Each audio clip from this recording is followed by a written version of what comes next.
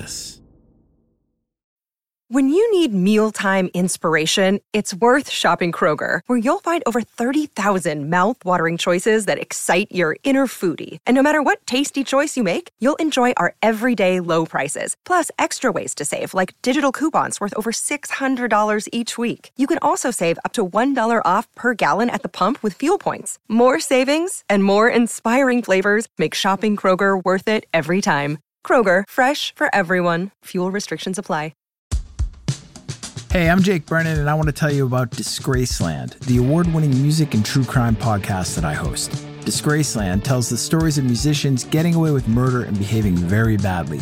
Fleetwood Mac, Nipsey Hussle, Cardi B, Ozzy Osbourne, Taylor Swift, Tupac, The Beatles, Amy Winehouse, Jay-Z, The Grateful Dead, and so many more. This is not the music history you've heard before. This is an uncensored, immersive look at the lives of musical icons as seen through the crimes they've committed or that have been perpetrated against them. Did Jerry Lee Lewis murder his fifth wife? What really happened to Sam Cooke in that seedy motel at 3 a.m.? And how did the Rolling Stones wind up sleeping with the First Lady? Wait, what? New episodes of Disgraceland drop every Tuesday with bonus episodes released on Mondays and Thursdays. So get in, buckle up, and join me in Disgraceland. Available right now, wherever you get your podcasts. Rock-a-rolla. Hey guys, excited to be in your feeds today talking about Harrison Ford, but just give you a heads up that over in the Disgraceland feed, we have parts 1 and 2 of an archive episode on the Beach Boys, both available for you right now. And our new kids show, Music Land Stories, which is a collaboration here at Double Elvis with Starglow Media. Episode 4 just dropped in that show's feed after a week off for the holidays. Check it out. All right, let's talk some movies. Badlands listeners, are you here? Are you with me? Are you too tired to go to bed? Too riled up to stay home? I know I am. This is another podcast that comes after the podcast. Welcome to Badlands, the Rap Party.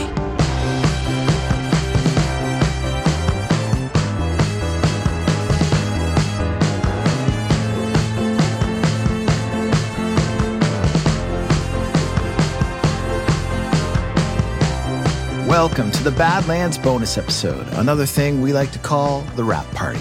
Just like that other show, this is a show that comes after the show, a voyage from one episode of Badlands to the other, the backlot breakdown of sorts. On this bonus episode, we are talking about Harrison Ford, plus my recommendations and your movie-focused voicemails, texts, DMs, and more. Badlands listeners, let's get into it.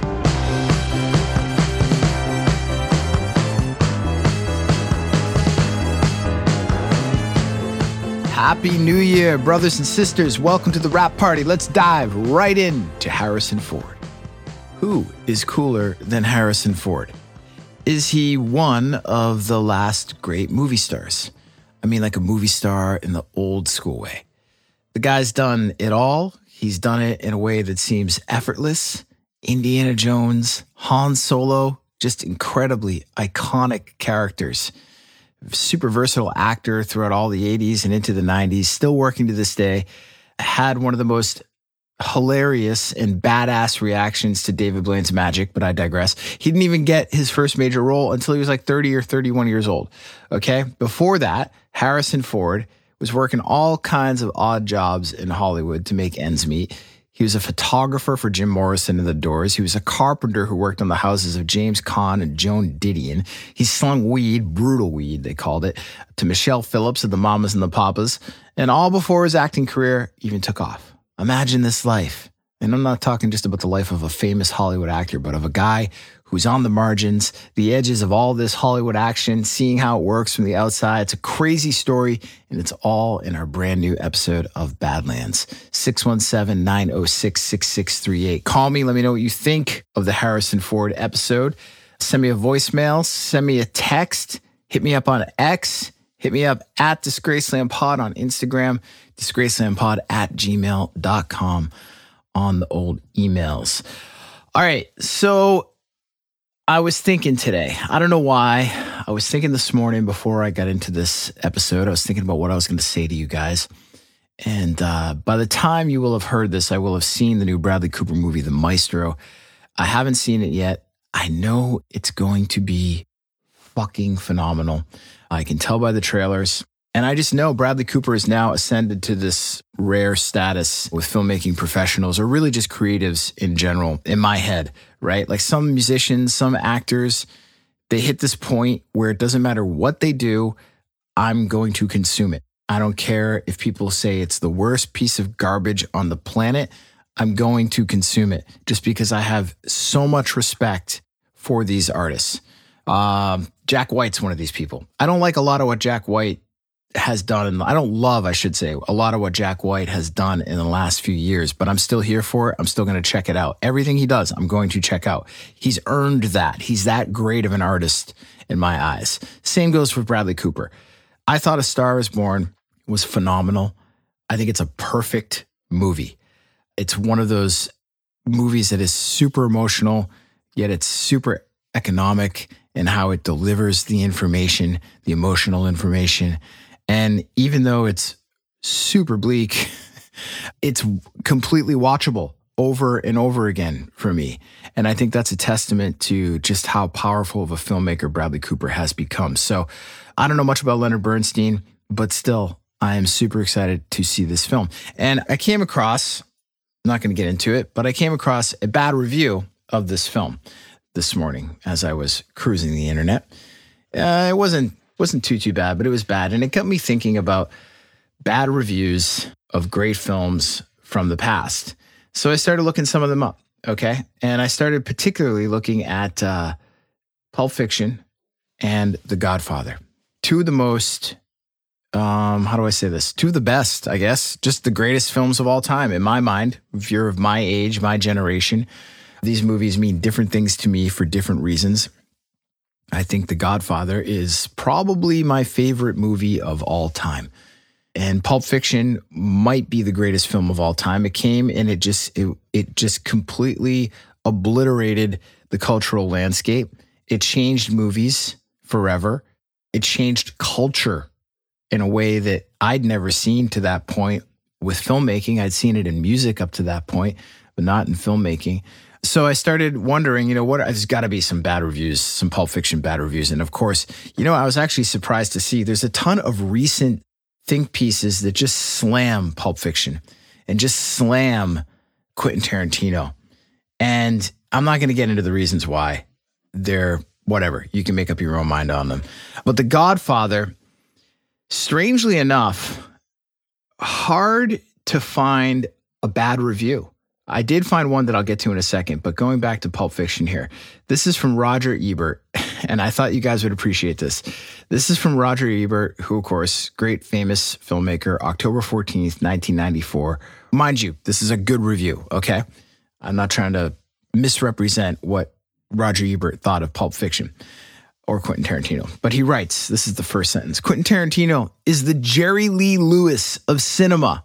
A pounding performer who doesn't care if he tears up the piano as long as everybody is rocking. His new movie, Pulp Fiction, is a comedy about blood, guts, violence, strange sex, drugs, fixed fights, dead body disposal, leather freaks, and a wristwatch that makes a dark journey down through the generations. First of all, great writing. Second of all, Jerry Lee fucking Lewis and Quentin Tarantino. I'm so mad that I didn't make that connection. Third, and that's the part I thought you guys would dig. Third, I just want to read this.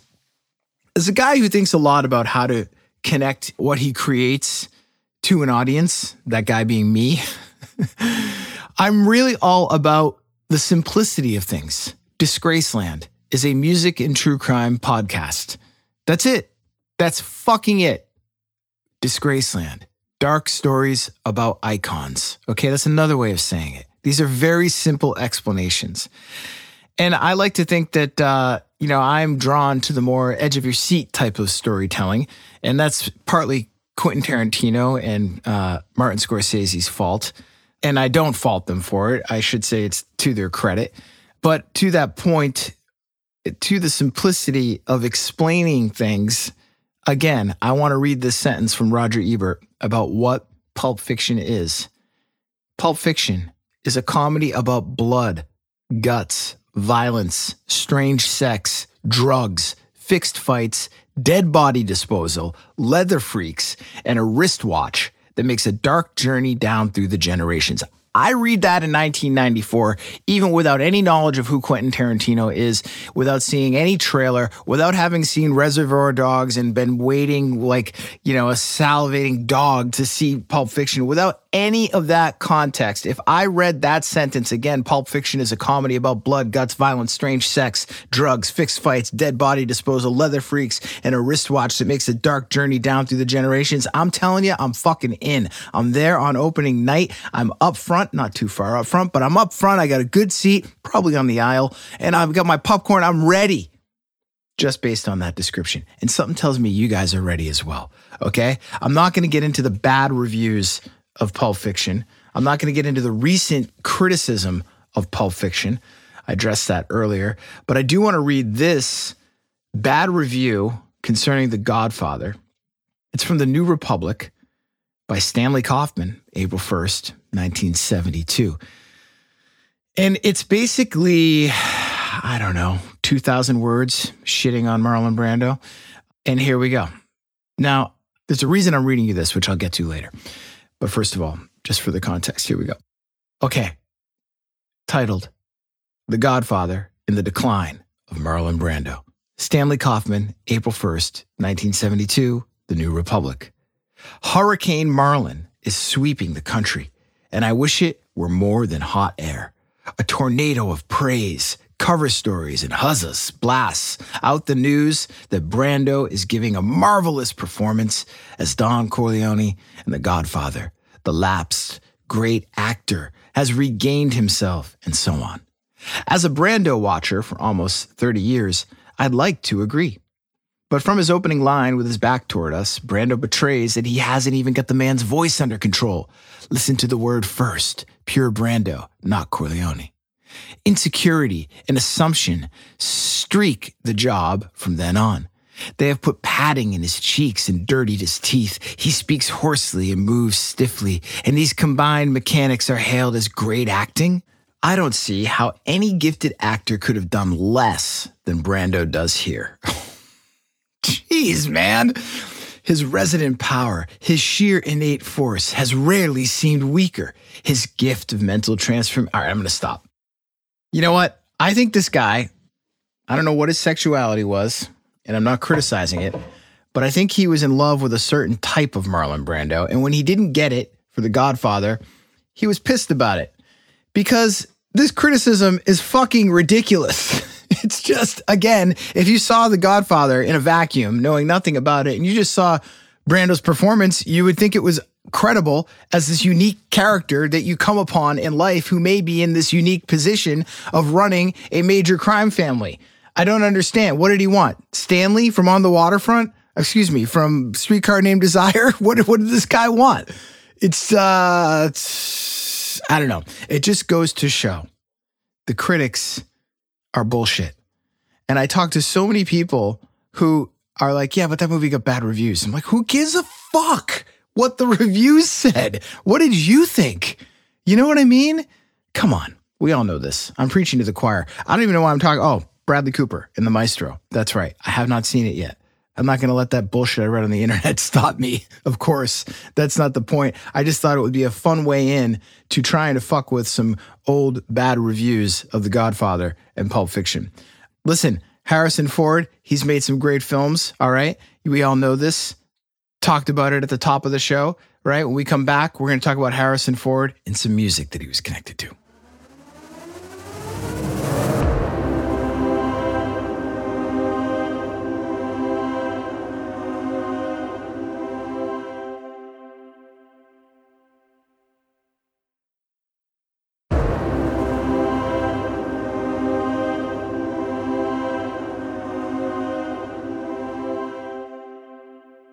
All right, we are back. Listen, let's get into the music connection of this week's episode. Right here, right now. Let's do it. Harrison Ford. You don't think music when you think of Harrison Ford. I know you don't. I don't. Few do. But when you hear this episode, just like when you heard the Phil Hartman episode, you're going to get the music connection. I mentioned this at the top. Our full episode this week. It's just too good not to talk about some more. Harrison Ford toured with Jim Morrison and the Doors as their photographer and roadie. Okay, that is fucking wild. This is circa 1968 when the Doors were not only one of the biggest bands in the world, but were making a tour documentary called Feast of Friends. That's so Jim Morrison. Feast of Friends. I bet he was like in a cannibalism phase at that point. Here's a quote anyways from Harrison Ford about this experience. He said, "When it was over, I was one step away from joining a Jesuit monastery. I thought it was cool. I thought it was hip, but I couldn't keep up with those guys. It was too much." Oh, I love it. I'm going to have more on this if that's even possible. I'm probably going to do some videos regarding Harrison Ford and his time on the road with the Doors. But let's look at a handful of Harrison Ford's movies. And by handful, I mean bucketful. I got to say, it's one of the greatest decade plus stretches of all time for an actor. 73, American Graffiti. 74, The Conversation. 77, Star Wars. 79, Apocalypse Now. Tiny role, but still. 1980, Empire Strikes Back. 81, Raiders of the Lost Ark. Damn, 82, Blade Runner. 83, Return of the Jedi. 84, Indiana Jones, Temple of Doom. 85, Witness. Fucking great. 86, The Mosquito Coast. Have not seen that. 88, Working Girl. I have seen that. It's great. 89, Indiana Jones and the Last Crusade. 1990, Presumed Innocent. Awesome. 1992, Patriot Games. Awesome. 93, The Fugitive. Awesome. 94, Clear and Present Danger. Holy shit. 97, Air Force One. I could have done without that. 2000, What Lies Beneath. 2008, Indiana Jones and the Kingdom of the Crystal Skull. 2015, Star Wars The Force Awakens. 2017, Blade Runner. 2049, 2023, Indiana Jones and the Dial of Destiny. And I think he's on some Yellowstone shit right now as well. 617-906-6638. The dumb question of the week could not be any dumber. What is your favorite Harrison Ford movie? You can only pick one. I want to know what it is. 617-906-6638 on the voicemail and text. Speaking of which, let's check out some of your VMs and some of your texts right here. 617-906-6638. Let's do a quick text right here from the 403. Mike here from the 403. I haven't seen a lot of episodes of Anthony Bourdain's No Reservations, but my first was the U.S. Desert. One after I heard that Josh Homme from Queens of the Stone Age was in it. It made me want to visit the Joshua Tree area. I've seen that episode. It's fantastic. There's also a Christmas episode with Josh Homme and Queens of the Stone Age visiting Anthony Bourdain at his house in Connecticut. I visited Joshua Tree. It's incredible. I bring up Mike's text here from the 403 because I am deep into the research of an Anthony Bourdain episode that will not be a Badlands episode. It will be a Disgraceland episode, which brings me to the point that, guys, I have a strong inclination that I am circling around a decision that I may, in fact, make up my mind at some point in the very near future to do something pretty monumental. I think the Badlands episodes are going to end up in the Disgraceland feed. I think that's what's going to happen. I think it's going to be all one show. I think that's where we're going. Okay? 617-906-6638. Let me know what you think. Guys, I'm recording. I'm going to be totally frank with you. I'm recording this episode 3 days before Christmas. And I'm doing that so I can take some time off around Christmas and chill with my family and not have to worry about recording. And what's happening here is all your voicemails and all your texts are Christmas related, but you're going to be hearing this after Christmas. You see what I'm saying? 617-906-6638. People are very excited, not just about Christmas, but about Anthony Bourdain. This one from the 641, regular listener of Disgraceland and Badlands. Full disclosure, I don't typically listen to bonus episodes, but when I saw the word Bourdain in the new one, I was in. Huge fan. There you go. We're getting into this. You guys are going to be pumped, I think. I hope. We'll try and do it justice. You know, writing the Anthony Bourdain episode, researching it anyways, it's a lot of fun, first and foremost. But it's a little difficult because he's such a fantastic writer in writing about himself. It's hard to discern where and when to sort of stick my point of view. You know, he's got a point of view and it's very strong. So it's, I don't know what's going to come of this episode, but I'm pretty pumped to write it and I'm excited for you guys to hear it. That'll be coming, I think, end of February. That's when we're going to launch, what will be our 2024 season. I believe where we're going, guys, is we're going to have, like I said, one feed. And we're going to go from this sort of multi-season per year thing to just every year you have a season of episodes. And we're calling this one the Icon Series. And it's feeling like it's going to be a lot of great music, mostly music, but some heavy hitters, some rock and roll writers, chefs, Anthony Bourdain, Hunter S. Thompson, William S. Burroughs, artists, Andy Warhol, some athletes, I think Michael Jordan, Kobe Bryant, but it's still lots of music, lots of rock and roll attitude, even in subjects that aren't necessarily about musicians. I want to know what you guys think about all this. 617-906-6638, voicemail and text. And of course, on Instagram at Disgraceland Pod. I'm going to take a quick break. Back in a flash.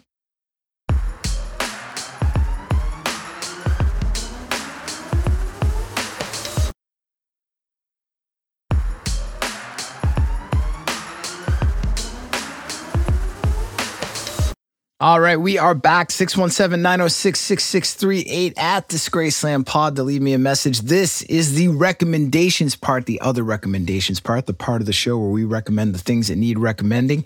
You know, what I want to talk about here is strictly Bourdain. I mean, that seems to be what you guys are really fucking pumped about. And I can't recommend any more Christmas content. We're beyond that. I guess I could recommend some New Year's content, but how much can I actually say about the song New Year's Day by Bono? Besides, that's not movies, that's music. What are some great New Year's movies? I think I just stumbled onto a question there. 617-906-6638. There's got to be some great ones besides that dumb rom-com that has like 50,000 people in it. 617-906-6638. What are the New Year's and New Year's Eve movies that I'm not thinking of? What's the one with Parker Posey stumbling around the Lower East Side? I vaguely remember that. Hit me up. Let me know. 617-906-6638. Anthony Bourdain content. I just read Medium Raw, which I'd never read before, which is his second book, his second nonfiction book. And it's really interesting. It's obviously great writing. It's Bourdain. It's interesting, though, because it's after he becomes famous. And this was recommended by one of you guys. I can't remember who. I apologize, but I just want to thank you. And it's really illuminating. And it just goes from this, because I read Kitchen Confidential, his first book, for literally the third time before reading Medium Raw in preparation of writing this episode. So I had his exact point of view, just uninterrupted, him coming from this place of just being a hand-to-mouth chef, Lehal, I'm pronouncing that wrong, I'm sure. You know, a functioning, really good chef, but not one of the greats, not by any stretch, and he would tell you that.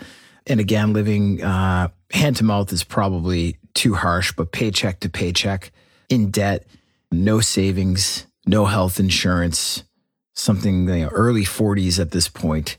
And he's running a kitchen, running a staff, working his ass off, drinking every night with his staff, if not hammered, then close to it. Coming home, stumbling into bed, waking up super early and writing his book, which of course became Kitchen Confidential, which of course became a New York Times bestseller, which isn't, you know, that doesn't mean what it used to mean, but it did sell like crazy in terms of actual numbers, and then led to his TV show, which led to his stardom. Medium Raw, the book I just finished that I'm recommending to all of you Bourdain heads to read if you have not already, is the book, the nonfiction book that happens after he becomes famous. And he doesn't hold back on the people he meets because of his fame, the other celebrity chefs out there in the world.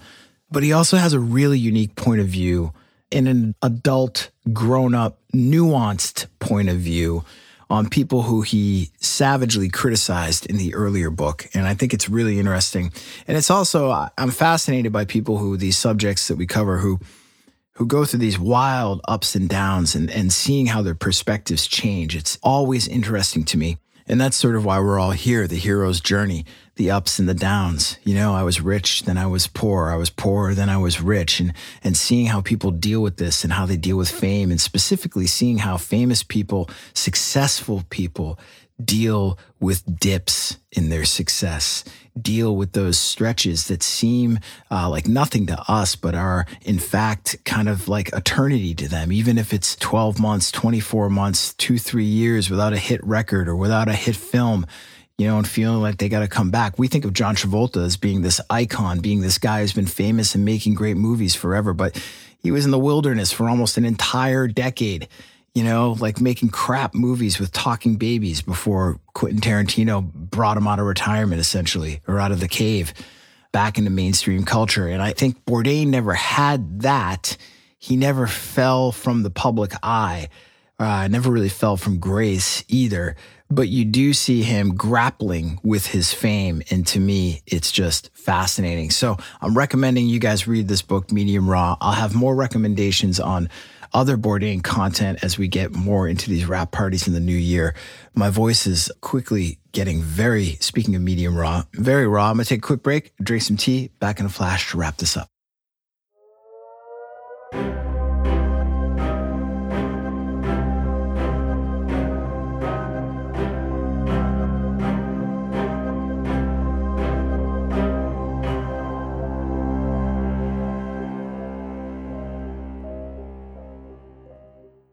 All right, we are back. 617-906-6638 at Disgraceland Pod. That's how you get in touch with me. Let's recap this thing, all right? Number one, The Obvious, our brand new episode on Harrison Ford is available in your feed right now. Go check that out.